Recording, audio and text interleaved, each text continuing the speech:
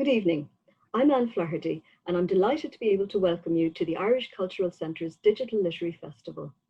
The centre is based in Hammersmith, London, and for the past 25 years has delivered to its patrons the most diverse Irish cultural and educational programme outside Ireland. The festival comprises a series of interviews featuring some of the most successful authors in contemporary Irish writing. They will be discussing, and some of them will also be reading, from the recent publications. Our guest this evening is multi-award winning writer Emma Donoghue. Emma is from Dublin and has lived in Canada for over 20 years. After graduating from University College Dublin, she lived in Cambridge in England for 8 years, so she's very familiar with the immigrant experience. Emma has published works across several genres: historical fiction, short stories, plays, and children's books. She was nominated for an Oscar for the screenplay of her best-selling work Room, and was in fact just about to attend the opening night of a stage version of that book when the lockdown was announced in March. This evening we're going to discuss your latest novel, The Pull of the Stars, which has been described as a story of hope and survival against all odds. And I'll just explain for the benefit of our listeners that the plot takes place across 3 days in a maternity ward in Dublin at the height of the 1918 Spanish flu pandemic. And the story is narrated by central character Julia Power, a nurse who's in charge of looking after pregnant women who are quarantined together because they're suffering with the flu. So I gather, Emma, that the novel was delivered to your publishers only a few days before the COVID-19 lockdown. So in a sense, you've gone through 2 pandemics. And you know, that makes it very reassuring for me living through this one, because whatever happens, I say to myself, well, it's not quite 1918 yet. No, it's pure fluke that in 2018, prompted by the centenary of the Spanish flu pandemic, I thought it might be interesting to write a novel about it. I was reading an article in The Economist magazine, which is a good example of how one text inspires another. You know, nobody really writes alone. I don't even know who to thank, because The Economist doesn't do bylines. But anyway, this article, it gave me a sense of the kind of weirdly post-apocalyptic atmosphere of the Great Flu of 1918, because it, you know, big, busy urban cities, people going to war, and yet everything with this spooky atmosphere of, you know, where's the invisible germ coming from that might kill me? It seems to have killed between 4 and 6% of the population, which is massive. And it didn't kill the usual age group. It killed young adults, busy young parents. So yeah, I wrote the novel with no thought of contemporary relevance, and sold it last year, and then delivered my final draft early March this year, thinking, well, okay, I don't have to publish it now until 2021. I'll have a big long break. And the next thing I knew, my publishers said, because of COVID, let's publish it this year. And I honestly hadn't seen any connection until then. I had just, you know, you're so caught up in the world of your writing. I hadn't been paying much attention to the headlines at all. And did you find it eerie watching the COVID-19 pandemic playing out? Did you find parallels, grim parallels really, in a way, with what you'd just written about? I did, not just the facts of a pandemic, you know, the kind of slow creep, the way you think it's just some other country's problem, you know, and people even try and blame it on the other countries. Calling it the Spanish flu was an outrageous bit of propaganda, really. It was from Kansas, it seems now. It was no more Spanish than anywhere else. But the Allied countries in World War I didn't want to admit that any of them had a flu problem, so they called it Spanish because Spain was a neutral country. But what I'm saying is that those are the really obvious parallels. But the ones I really noticed were, because my novel focuses on the inner city Dublin slums, and Julia's patients are women who are broken down by poverty and bad air and bad water and too many babies. You know, they're ground down before the flu hits them. And she starts to, almost despite herself, she starts to draw these connections and to realize how many aspects of injustice hurt people long before a random germ does. She starts to see the kind of social injustice that lies behind any pandemic. And so I have to say, you know, I'm reading all the COVID headlines through that lens, and I'm seeing so many modern examples of how the people who die typically are the ones who we have allowed to be weakened by social factors long before the germs ever came along. That is true. Now, 1918 was a time of rapid social and political change in Dublin. And when the book opens, Julia is thinking about 2 things. Number one is the fact that she's about to turn 30 and she's unmarried. And the second thing she's thinking about is it's the advent of voting rights for women. And as you say, as a nurse, then she's dealing with the effects of poverty and malnutrition on her patients. And this is all against that backdrop of the power of the Catholic Church, because they're not only running the hospital, but they're running the mother and baby institutions. And then on the other side of that then is the political fallout between those who supported the 1916 Easter Rising, such as Dr. Lynn, who's a Sinn Féin activist, and Julia's own perspective on that, because her brother has come back from fighting in the First World War, suffering from shell shock. So I was wondering, do you try to be political as a writer? I mean, do you aim to tell a story that invites a reader to investigate all sides of a debate or an issue? The funny thing is that I really tried to keep the politics, not so much out of The Pull of the Stars, but I tried to keep it in the background, because so many books set in Ireland's revolutionary period are just entirely dominated by the, Brits versus rebels narrative. So I really tried to keep that in the background. And like Julia in the book, I tried to keep my focus, like hers, on her and her patients. But the politics crept in. I was trying to invent a good doctor character, and I come across the real Kathleen Lynn, who was not only a roaming doctor with specialisms in midwifery as well as other medical fields, but she was also Sinn Féin's chief medical officer. She was also a suffragette and a labour rights activist. So suddenly she's bursting into my book and insisting on being a character. And there's a moment when Julia says to the doctor, "Oh, I don't have time for politics." And Dr. Lynn says to her, "Everything's politics." So yes, although I thought Ireland in 1918 would be an interesting background, that's one reason I set the novel there when it could have been set anywhere. And I was aware that, yes, the national question would be an interesting background, but I really didn't intend it to come into the foreground. But of course, it creeps in because it's relevant to questions about the mismanagement of Dublin. Say the Dublin slums were considered the worst west of India. Dublin was just falling apart. Ireland had so many social problems, and it locked up such a high percentage of its people in residential institutions. So, Julia finds that even though she tries to keep focused on her patients, as soon as she starts thinking about her lives, she's asking the big questions like, how should we run this country? Who should run it? And how should we change it? I was just wondering if you wanted to read an extract from your book, because there's a part where in fact Dr. Lynn does make several comments when the two of them are together in carrying out the autopsy. She does make a lot of those points, and I wondered if you'd mind reading that extract for us. Sure. Yes, this is a scene where at the end of the first day, Julia's exhausted. She and we have lived through this first incredibly busy shift where she's single-handedly running this tiny little 3-bed maternity/flu ward. And so at the end of the day, she's getting to go home to her brother, but no, Dr. Lynn says, "Come and do an autopsy." And Julia goes along. Dr. Lynn grumbled, "So many autopsies being industriously performed all over the world. And just about all we've learned about this strain of flu is that it takes 2 days to incubate." She cut, she scooped, I labeled, I bagged. "Aren't they any closer to a vaccine then?" I asked. Dr. Lynn shook her head and her loose braid leapt. "No one's even managed to isolate the bacterium on a slide yet," she said. "Perhaps the little bugger's too small for us to see, and we'll have to wait for the instrument makers to come up with a stronger microscope, or possibly it's some new form of microbe altogether." I was bewildered by this and daunted. "All rather humbling," she added ruefully. "Here we are in the golden age of medicine, making such great strides against rabies, typhoid fever, diphtheria, and a common or garden influenza is beating us hollow.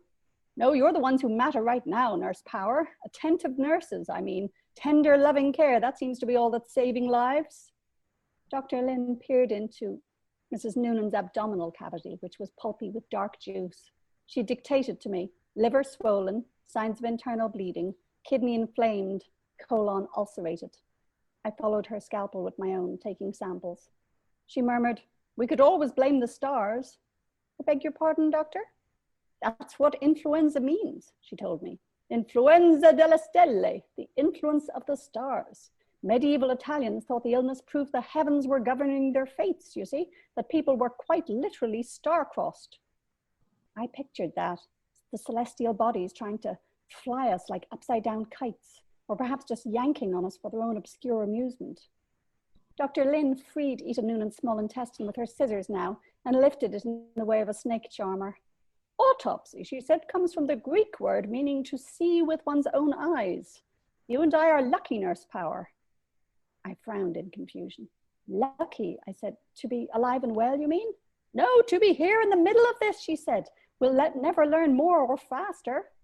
She put down her scalpel now and flexed her fingers as if they were cramped. Then she picked the blade up again and slit Ita Noonan's uterus with delicacy. She said, we all do our bits to increase the sum of knowledge, including Mrs. Noonan.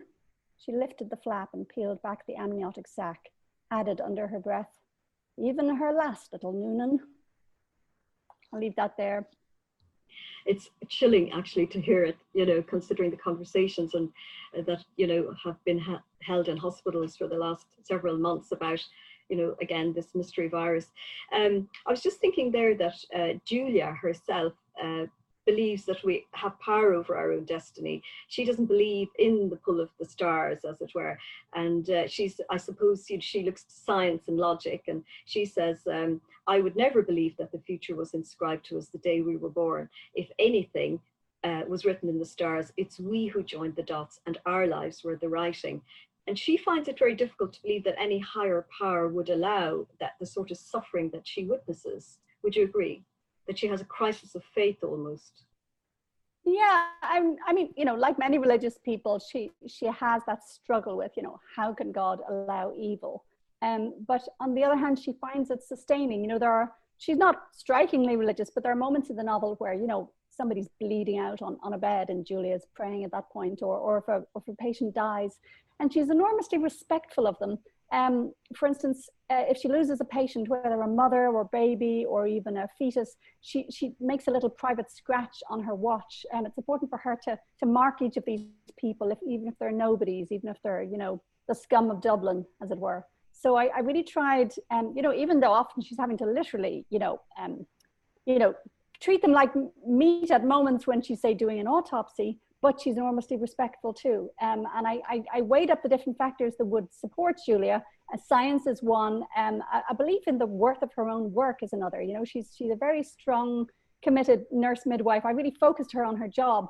And so she believes in her job. She knows that, you know, even if, for instance, her patients die, they will be with her. She'll be there with them. You know, she lost her own mother when very small to childbirth, and she's just, you know, right there fighting for each of her parents, and religion and science and a feeling of the worth of her own work all bear her up.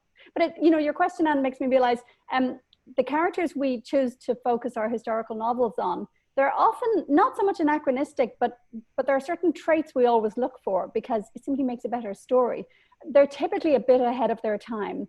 You know, there's a reason why, you know, feisty is a cliche of book covers, especially for historical fiction, because you don't really want to read a novel about, you know, born in medieval times, Emma had no particular ambition and just stayed in her village. You know, we want the ones who will slightly resist the terms of their lives and rebel to some small extent. I mean, Julia from the outside seems completely conformist, but for instance, she does things like she'll bend the hospital rules. She'll tell a patient her first name when they ask, you know, strictly against the rules. I've read a lot about the training of nurses and the emphasis on protocol, punctuality and composure and being ladylike and quite emotionally cold. And I let Julia deviate from that a bit. So I think we very often, in writing novels about the past, we choose a character who's kind of our bridge between then and now. You know, she's a bit more like us, but not anachronistically so. I thought that was very moving, actually, reading the novel, was how Julia did her very best to have, you know, to treat everybody with dignity. And, you know, at the coalface of the pandemic, with very little to offer in by way of medication or pain relief. And sometimes all she could do was give them a hot whiskey. I found that very moving, actually. And I just wondered there, when you talked about writing characters in historical fiction, how do you get into the heads of characters and their emotional world, how they feel and what they think about, and stepping in where the historians leave off and trying to mediate this to the reader? Well, you know, I'm always aware of what actors talk about as the two ways to get into a character. You know, that sometimes you start with their shoes or their hat. Actors sometimes start with the costume and then work back to the psychology, and sometimes they start with the psychology. And similarly, of course, the circumstances of the time, you know, the fact that I know Julia is, for instance, cycling to work, or, you know, with her skirts taped up, but she has to get down halfway and get on the tram because she mustn't drive sweaty. You know, if she was a modern woman, I could have her run to the hospital and then have a quick shower and go on shift, but she has to be ladylike, so she has to stop sweating by the time she gets to the hospital. So that you might call it sort of external.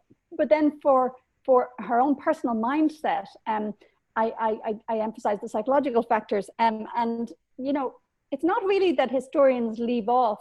It's more that almost everything you need is there in the sources. You have to read really widely, and not just the obvious things. I mean, I may have started, for instance, with, you know, letters or diaries from nurses at the time, and often they have a very chipper tone. They're very like, oh, mustn't grumble, you know, 2 of our number died, but we keep on. And, you know, that was part of the mindset of the 1910s, is sort of don't complain, whereas nowadays you'd be all sharing your feelings and seeking out counseling and so on. So you almost have to look past whatever their particular way of expressing themselves was and try and deduce how they really might have felt. But I would also read things by, say, I remember I read several books by modern doctors like Atul Gawande, or here in Canada, Brian Goldman, or Adam McKay in Britain, talking about his experiences in the NHS. So sometimes I would read trans-historical things, you know, to give me some sense of what it might be like to be a nurse or a midwife or a doctor, and the dark humor, for instance, of healthcare workers and their feeling of uncertainty and fear about how much risk they're running and what are they bringing home to their loved ones. So I would use contemporary sources and lots of historical sources as well. I would just sort of try and come at the problem from every possible angle, you know? Well, I would say now that you didn't spare us any details of the painful and messy aspects of pregnancy and childbirth in the book. And I wondered, first of all, how you researched. I mean, there's a huge amount of research that you must have undertaken to understand how nurses, you know, like Julia Power dealt with this every day. How did you go about the research for this? And also, did you worry that level of intensity and description of that side of pregnancy and childbirth and death and mess and everything, did you worry that might alienate some readers? I'm thinking male readers, for example.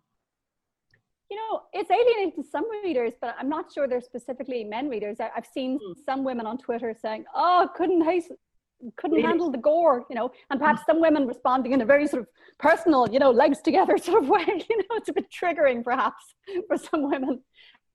No, you're absolutely right. But with every book, you lose some readers 5 pages in. And there's a moment I can hear them go. You know, when I started writing Room, for instance, because Room was a big seller, everyone thinks, oh, it was an obvious hit. But no, it's a weird premise, quite a sicko premise, really, a child born into a kidnap situation.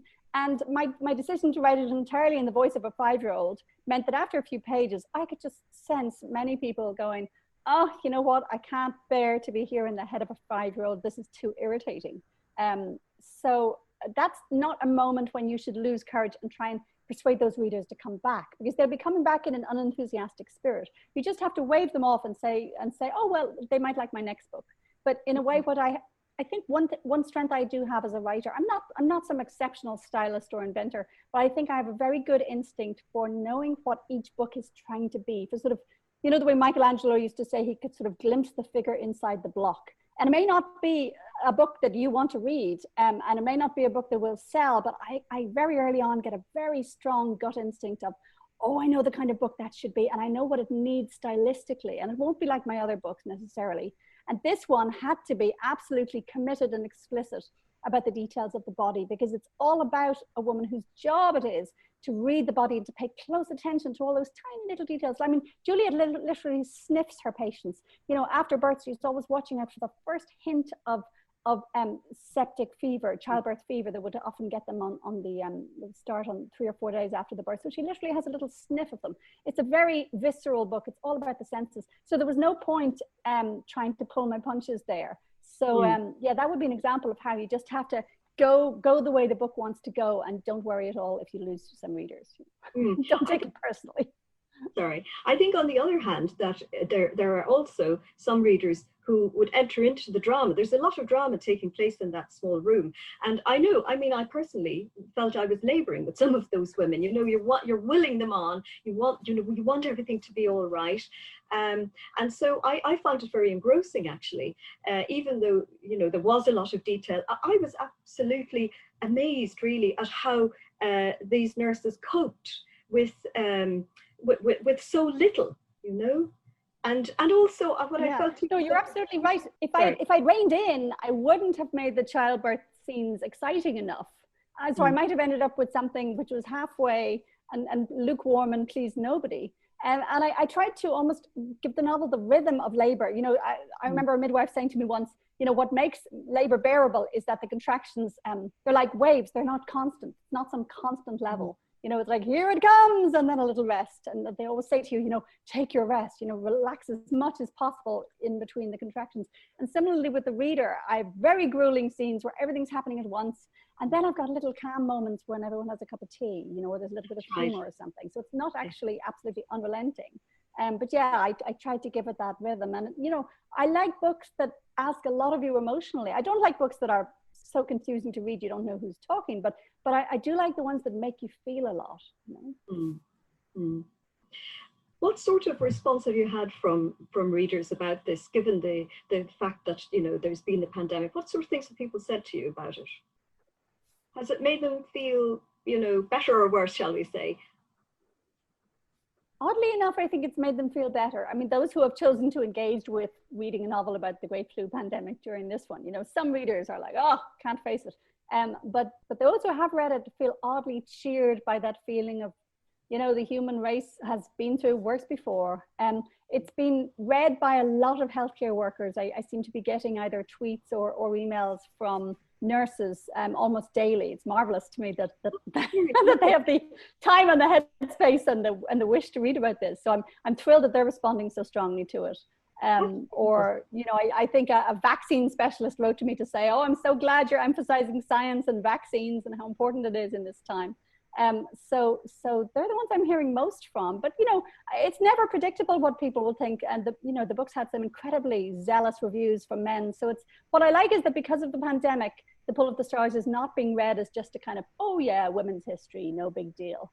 You know, it has taken on a certain urgency. And at first I was a bit uncomfortable that my publishers wanted to bring it out this summer because I thought it seems kind of indecent to be trying to sell anything during COVID. But actually it feels like the novel has had the chance to take part in an international conversation about, say, healthcare workers or the social constituents of healthcare, injustice, and the way social change can happen so quickly at a time of chaos and fear. So it's been a great experience publishing it this year. Can I ask how you spent your own time in lockdown? Did you find it a creative time? Did you find it an isolating time? How did you cope? Well, it started with a strong blow in that the North American production of Room, the stage play, was cancelled on opening night. So you know, it's quite good to start the lockdown with, you know, the worst blow, because after a couple of days I was like, well, nothing else is really bothering me about this. You know, yes, I miss my friends. I had to cancel a trip to see my sister and my dad in America, but nothing else was as sad as the Room production being cancelled. So I generally, I would say it's been quite a pleasant lockdown in that a writer's life is very home-based anyway. So I've got plenty of writing done. I've been a bit distracted. Maybe I've worked on a few projects at once. And there's been a bit more daytime television than ever before, but whatever gets you through, you know. So no, I can't complain. And above all, I've enjoyed the company of my partner and our teenage kids. You know, I think it's been a real test of family, this lockdown. Can you bear the people that you're locked up with? And I can. Are they heading back to school soon? Yes, our kids are heading back to school in a week. Yeah, and I'm nervous, but I wouldn't dream of stopping them, you know. I think they're desperate for a few faces that aren't ours. And what was the atmosphere like in the area that you live in? Do you live in a suburban area, or do you live in the city? You live in the other London? Yes, I live in London, Ontario, which is about 1/3 of a million people. So it's smallish, and North American cities are often quite spacious. So compared with friends in, say, Bristol in England, who said they couldn't go out without being within 1 feet of their elderly neighbours, you know, they felt they had to, say, drive just to go somewhere they could walk. Whereas our streets are very spacious and open. And also Canada's policies have been sensible enough. We have not had, I mean, we've had a terrible surge of COVID in our long-term care homes, for instance, but generally our rates have been low and there's a lot of trust in the public authorities. So I don't feel society has been breaking down. So it's nothing like the chaos to the south of us in America. So no, it hasn't been particularly frightening, and there's been an awful lot of goodwill and, you know, neighbors helping each other out, a little neighborhood caremongering groups, as they call them, and you know, people growing little herb gardens for others to take, that kind of thing. So it's been a time of great goodwill, and it's been very exciting to see things like the Black Lives Matter protests taking on such momentum here. You know, it's as if everyone had a bit more time to actually think about things than before. And did you get a chance to catch up on reading? What were the books that sustained you? Well, I always read a lot, but yeah, books have helped in lockdown, definitely. Luckily, when it happened first, I was already reading Hilary Mantel's The Mirror and the Light, the end of her Thomas Cromwell trilogy, and I just wanted that to last forever. You know, that's a good example of how, you know, reading about a time of terrors and dangers and plagues and executions and tortures, oddly comforting when you think we've got through all that before. Another novel I really loved was Maggie O'Farrell's Hamnet. I was totally cynical when they sent it to me because I was like, oh, it's got a Shakespeare hook, you know, it's about Shakespeare's children. You know, I hate things that seem to kind of, you know, profit from a link to a previous book or a celebrity. But then I read it and I was completely won over. It's an absolutely beautiful book, which just happens to be about Shakespeare's children. So those are two I really loved. And yeah, it's books and good television, I have to say, were hugely helpful. I mean, for instance, a beautiful series, a HBO series, Chernobyl, you know, that was about an absolutely horrifying disaster, and yet it really celebrates the scientists who were the only ones who kept speaking up and telling the truth. You know, I felt, it's funny, my background is arts, but I quite often include science in my novels. And this year I'm feeling very fervently pro-science. It seems so important to keep speaking up for science at a time of such craziness, when you see these, you know, these marches in the streets that are, you know, promoting conspiracy theories about vaccines and so on. And I'm thinking, you know, didn't we all do science in school? You know, are there not certain things we can agree on? But apparently not. All your books are very different, aren't they? I mean, you've written right across all the genres, different stories, different styles, films, screenplays, short stories, literary history. And what do you feel that you're in the mood for writing next? Do you know, I'm trying to write a musical, would you believe? The book, the libretto of a musical. You know, a breakthrough experience for me. I've always tried to write quite a few things, but I remember when I was writing the film of Room, I did feel for the first time, I'm a complete idiot. I don't know what I'm doing. And it's a very intimidating form to try and get into, screenplay writing. It's got an awful lot of glamour and mystique, and it's traditionally been done by expert men in Los Angeles. So I felt like a complete newbie, and that was such a great experience. And I learned so much from the Irish company I worked with, Element, and Lenny Abrahamson in particular.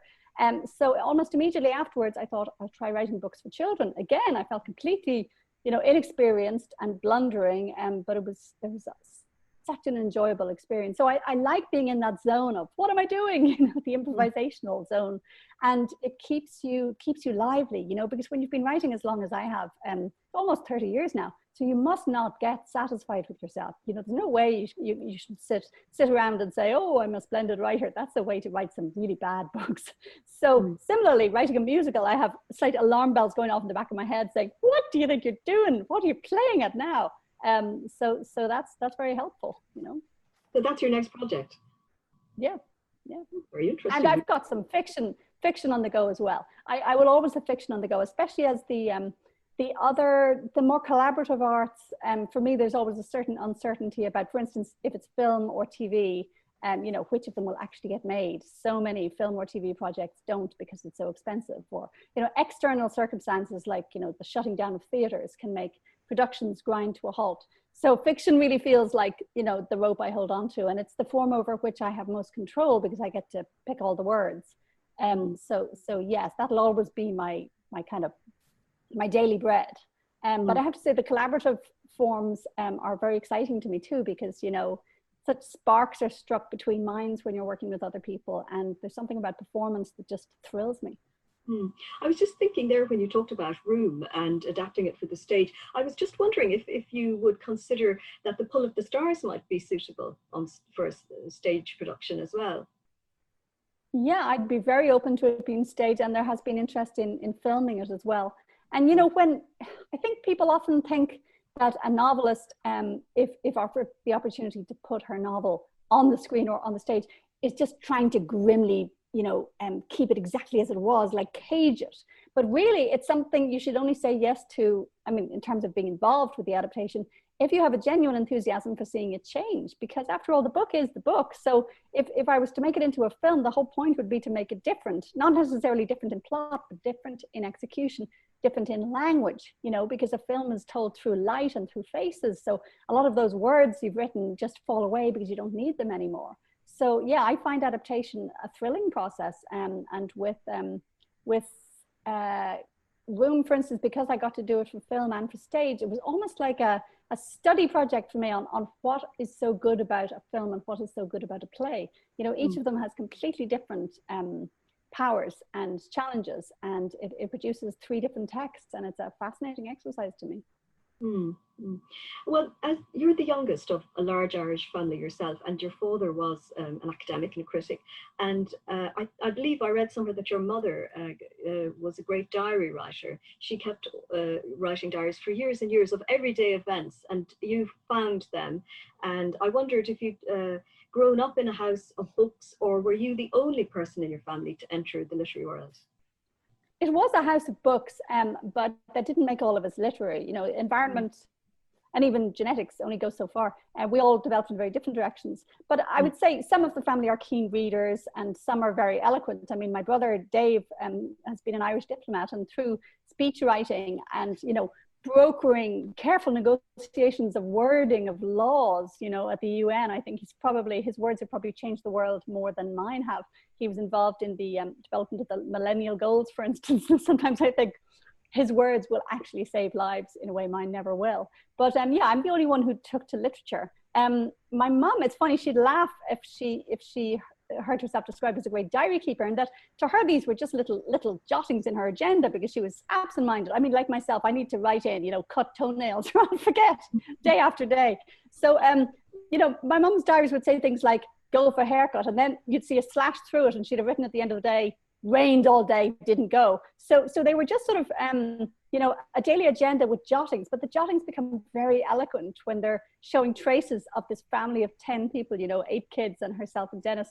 And they're often, very interesting and evocative little traces of emotion, but always in a sort of telegraphic style. And of course, I can't make out half her handwriting either. So I have to read them in a very sort of Zen way. Like, I let my eyes go down this terrible scribbly writing, and if certain words or phrases jump out at me, I think, oh, there's a bit I understand. There's a message from Frances, But she waved at the set of books at one point and said, oh, feel free to use all them after my death, So I feel I have her blessing, yeah. And I'm basically working through them and writing out the bits I can read and the bits I find interesting, just as a family history project. And it's fascinating when you see, say, a new technology like the Donohues get their first television, that kind of thing. Do you think that you might have, in reading them, that you might have absorbed some of them and either subconsciously or consciously inserted those day-to-day aspects of life into any of your books? Well, it's funny. I think I think I probably get as much from my mother as my father, in that, Dennis is a superb critic, and he's writing still. He's working on a book about Henry James right now at the age of 90. But my mum, Frances, had such a passionate interest in social history, like the details of her own life and history and everybody else's as well. She was a great storyteller, and she'd suddenly stop the car and pull over and say, here's a famine graveyard. Or if we went to a stately home, she'd take me around the kitchens. So I think probably a lot of my interest in sort of the lives of the ordinary people who didn't quite make it into the official history books, a lot of that comes directly from her. Yes. Do you think that perhaps if times have been different, that she might have been a writer herself? I'm just thinking that I remember talking to Con Tubine once, and he talked about his mother and feeling almost guilty that he had actually become the writer because he felt that his mother would have once had aspirations to write herself. It's very possible, yeah. Frances, she got as far as an MA in English, and then she added, in later years, tucking them in between the childbearing, she added masters in film and in, I think she did one in social studies as well. And she self-published a beautiful memoir of her childhood. Yeah, so she was very eloquent. So I certainly absorbed all that, yeah. But I think, for her, like with many people, if you just carry on having children, that does take up quite a lot of your life. But she always had extra energy. She'd go off and do a course in something like civil defense or, fashion journalism. She just had brains and energy to burn. And you know, I don't think she ever regretted having the 8 of us, but we certainly were, you know, ended up being the main focus of her life. But yeah, as a conversationalist, she always remained really lively. So yes, it's possible she would have been a writer. Yeah, but you know, not everybody likes the writing life. You know, I happen to think it's the only possible way to live, but not everybody would. That's not something I'd recommend either to a school leaver. You know, I wouldn't say, oh, write novels, that's going to work for you. I sometimes can't believe my luck that I've been able to live off this, you know. What do you think you might have been if things hadn't worked out in terms of being a writer? Did you I can never think of a backup plan. There were unrealistic dreams, like I wanted to be a ballerina, first thing. I would probably have been an academic, in that, you know, I did a PhD and I like academic research, and I've done some independent research.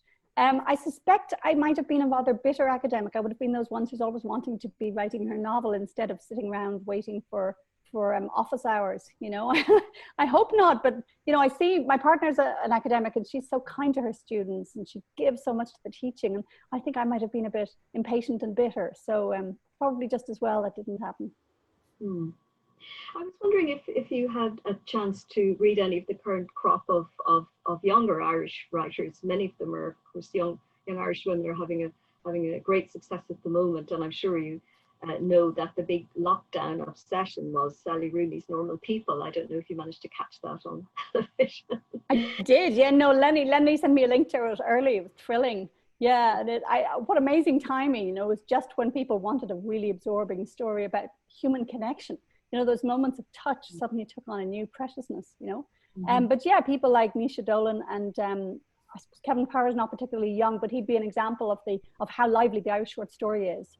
And then to see many of our older writers going strong as well. I got to do an event with Buddy Doyle recently. It's funny, it's the kind of thing that if the events all had to be live, I wouldn't have had that chance, live and in person, I mean. But because it was virtual, they said to me, who would you like to be in conversation with? And I was like, any chance I could get Roddy. So virtual events have this strange ability to unite writers who are on different continents, and bring them to readers who are all over the world. So, you know, I don't think they're anyone's top choice compared with in-person events, but they do have certain advantages. Yeah. But to get back to your point, I think Irish literature is in a particularly lively state. Yeah. And it's just fascinating to see. And I think it probably comes from the fact that Irish culture has changed so rapidly over the last 30 years. I mean, for an emigrant, it's just fascinating. It's as if every time I go home, there's some totally new social phenomenon. And I really have to keep in touch, not just by reading, but by, you know, long chats with friends there too, and visiting family. I was wondering if things had been different, might you have stayed in Ireland? Did you feel the kind of desire to escape? Did you find it limiting or claustrophobic when you were growing up? Did you feel? I'm really liking your what if questions. These are wonderfully probing questions. I think I probably would have gone back, because yes, I did feel it stifling at first. But if I think of that moment, I'm thinking of the mid-80s. I remember the Kerry Baby scandal, and I remember the moving statues. That was a crunch point for me. I was a teenage girl in Dublin, and I was, you know, reading, you know, I don't know, Emily Dickinson, that kind of thing. And then, you know, to read about people kneeling at the foot of statues and convinced that they were moving, I just felt mortified and embarrassed by my country. I was like, what kind of medieval Catholic hellhole am I trapped in? And the two different referendums we had on the equal right of the unborn, I just felt, get me out of here. So when I left in 1990, there certainly was a feeling of like, must escape, you know, especially because I knew I was a lesbian. There didn't feel like there was any room in Irish culture for me. But that feeling certainly calmed down, because not only did I become more of an adult and a grown-up, but Irish culture changed so quickly. I remember, for instance, in 1993, so just 3 years after I left, I was back in Dublin, and they had just decriminalized homosexuality, and I was on a Pride march, and I was thinking, okay, there's more air to breathe here. And similarly with other legal changes and cultural changes over the years. So I think if I had done my PhD in England, I probably would have, like many people, come back to Ireland, especially when things were economically a bit better. You know, I don't think I would have, you know, exiled myself from the place for life. I wasn't in that sort of James Joyce point of view of like, must get out of the place forever. I think, you know, like people like Joe O'Connor, you know, I would have emigrated, but then gone back. But I just happened to fall in love with a Canadian, you know, and sometimes the random winds blow you to another continent. So I've ended up in Canada. But I never regret emigrating because I think it's enormously good for a writer. It defamiliarizes your environment to you. It makes you a bit of an outsider to your home culture and to the new culture you're in. And I think that can only be a good thing. Mm-hmm. Is that from the point of view of perspective, do you think? Yeah, because it's literally hard to describe a place well, especially to outsiders, if you're so entirely within it. I think the best writers will manage to, as it were, see the strangeness of their society, even if they don't leave it. So it's not like you have to be an immigrant, but immigration is it's a shortcut to seeing how arbitrary our social rules are. So I would say most of my books either have emigration in them or emigration is an analogy for something going on in them. For instance, in Room, you know, Jack and his mother stepping out into the outside world, that's really an emigrant story.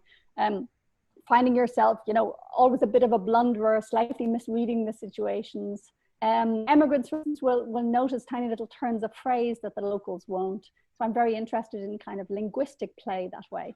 And even since then, since moving to Canada, I've had other experiences that again make me feel new, in that we've gone to live in France several times now because my partner's from France and our kids are bilingual. So quite often we go stay in France and I instantly feel like a royal fool, you know, because my French is not good at all. And I'm, you know, noticing all sorts of little things linguistically, and I'm made to feel like a beginner. And like I was saying about writing in different genres, I find that very fruitful. So yeah, immigration has been just what I needed to kind of, you know, wake me up as a writer. What are the things that you miss about Ireland? And I think you're probably out of Ireland as long, you know, you're probably in Canada now as long as you were in Ireland as, you know, growing up. But are there things that you miss about the place? Yes, very much. And I don't think it's some ossified vision of Ireland, because really what I miss is the experience of being there, which I get regularly. I mean, when there isn't a pandemic on, I'm home at least 3 times a year, and I work with Irish people on film and TV projects, as well as having good friends there and family. So I would say Ireland is really rich in conversation. I would say standards are very high for lively conversations. Sometimes, you know, savagely mocking conversation. Sometimes my non-Irish friends will hear me talking to Irish friends and they'll think we're having an argument, and I'm like, no, it's just slagging. Or they will wonder the fact that we talk and listen simultaneously. You know, so there's an energy level to Irish conversation, and not just in the pub, but anywhere, which I find really precious. But I suppose, you know, every cultural trait has its dark side too. I mean, I might say by contrast, Canadians can be a bit more cautious in their conversation when they first know you, but that's partly because they're being so polite and respectful. They don't want to say anything crass, whereas the Irish are probably rather more willing to risk saying something crass, you know? So each country has its advantages.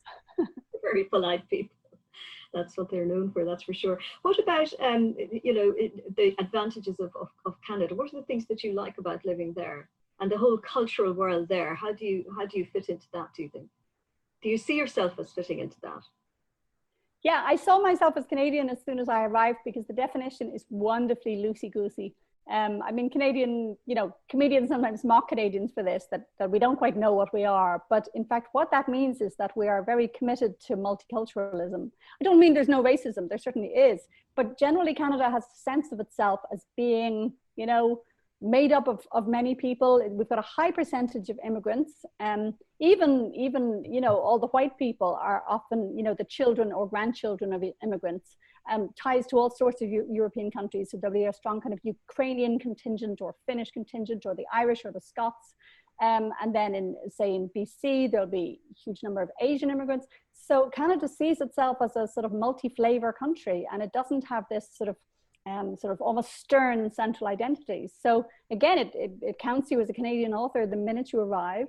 And so I have felt able to be both for a long time. And, you know, because I had 8 years in Britain as well, I feel very comfortably part of that world too. And Canada's so close to America, and most of my sales are in America. So I'm happy setting a book, and I've set a couple of books in America too. So really, I would say the British Isles and North America are kind of one big, free trade zone for me, mentally speaking. So yeah, I've been very happy here, and Canada I find extremely progressive. You know, we have an actual charter of human rights and freedoms, for instance.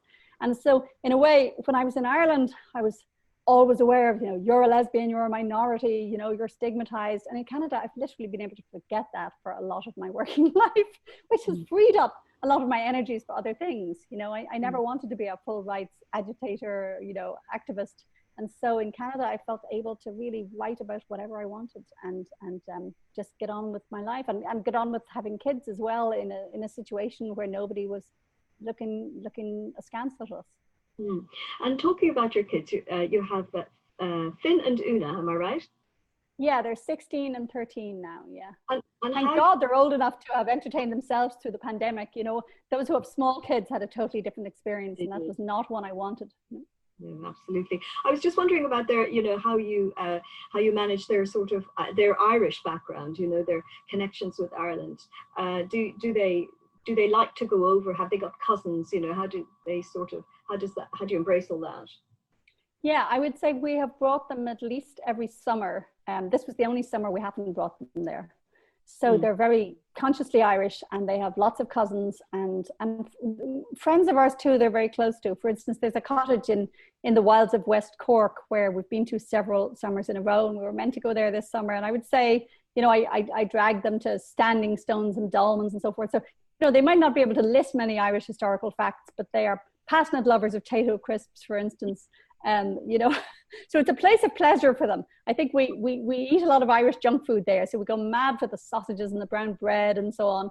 And we've spent enough time there that they're enormously comfortable there and proud of it as one of their sort of source countries. I mean, through Chris, they're French and they're English as well. So they have this kind of, you know, set of European affiliations. So when the World Cup is on, for instance, they can cheer for whoever seems to have some chance of winning, you know. So like many Canadians, they've a mixture of loyalties. And I'm really glad, for instance, that they knew my mum really well before she died. They were very, very fond of her. So I suppose Ireland is a set of very concrete, warm associations for them, you know. I was just wondering what you might be doing if you weren't doing this now. If you weren't doing our Zoom meeting, would you be on a book tour somewhere, or what would you be up to? Well, my book tour has been entirely virtual, so it's all events like this one, dozens of them, and I've got dozens more to go. And I would be just back at work. I'd be having my afternoon coffee and trying to write the next scene in my musical. Yeah. It's funny, I don't have very strict rules for myself about how much to write or exactly what I write on. So yeah, I'm just always writing the next thing. And because I have quite a lot of different projects, again, it makes it less stressful, because instead of worrying over, you know, why have I not heard anything back about one film or other, I can just get on with writing the next thing. All the central characters in The Pull of the Stars are women, not just Julia and Dr. Lynn, but there's also the character of Bridie, who comes to help Julia at the hospital. Can we talk a little bit about Bridie? I suppose for Julia, Bridie was a way into a world that she had no experience of. She comes from a mother and baby institution and has suffered extreme deprivation and cruelty all her life. Can you talk a little bit about the character and why she was so important in the book? Sure. With The Pull of the Stars, I really began with their jobs, right?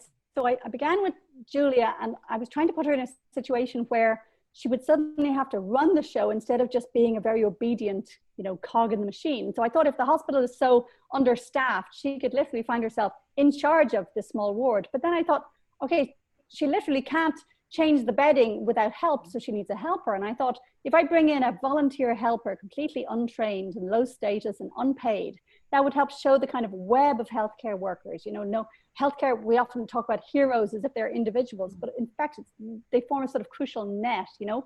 And so as well as showing surgeons and nurses, I really wanted to show the lowest order in the hospital, but who are equally crucial to saving the lives. And then I thought how interesting it would be if Bridie is, if she's coming into this situation with, it would appear nothing but deprivation. She has every reason to be grudging and angry, right? She comes from what she calls the pipe, right? Orphanages and industrial schools. And I think because when babies are born in my novel, you know, some of them have a perfectly cozy life ahead of them, and some are faced with the absolute uncertainty of being thrown into the kind of, you know, adoption system. And so I wanted somebody to speak for that world. And I thought how interesting it would be if Bridie comes from that world, but in fact has such natural gifts of energy, curiosity, intelligence. Bridie was partly inspired by volunteers during the flu pandemic who describe with an absolute thrill how important it was for them to feel needed for the first time in their lives, to feel really, really useful. So she comes in and she knows nothing. And so the reader gets to learn with her, you know, she understands nothing at all. She makes classic mistakes, like she boils a thermometer and it breaks, that kind of thing. But she has natural gifts with people. So I suppose I was sort of weighing up the different factors in healthcare of there's knowledge and experience, but then there's also sheer energy and goodwill and the wish to learn. But it's the only character I've ever based on a government report, in that I read the Ryan report on Irish residential institutions cover to cover.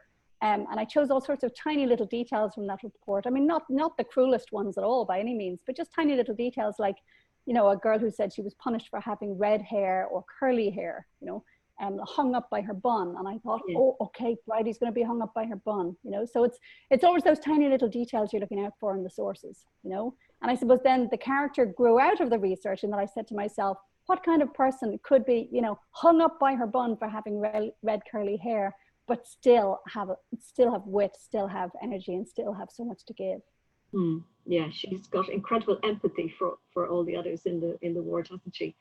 And no, she's definitely a you know, a very special character, really. Okay, well, that's excellent. I think that's brilliant, Emma. I think we've gone through everything. Great questions, I have to say. Oh, thank you. I suppose I'm just going to say a thank you. Okay, so finally, I want to thank you, Emma, for joining us for our Digital Literary Festival, and hope one day we can welcome you to London, to the other London. And anybody who wants to purchase The Pull of the Stars can find it in all good bookshops. It's published by Picador in hardback, or by following the link to our website at the Irish Cultural Centre in Hammersmith. Thank you, Emma. It's been a pleasure.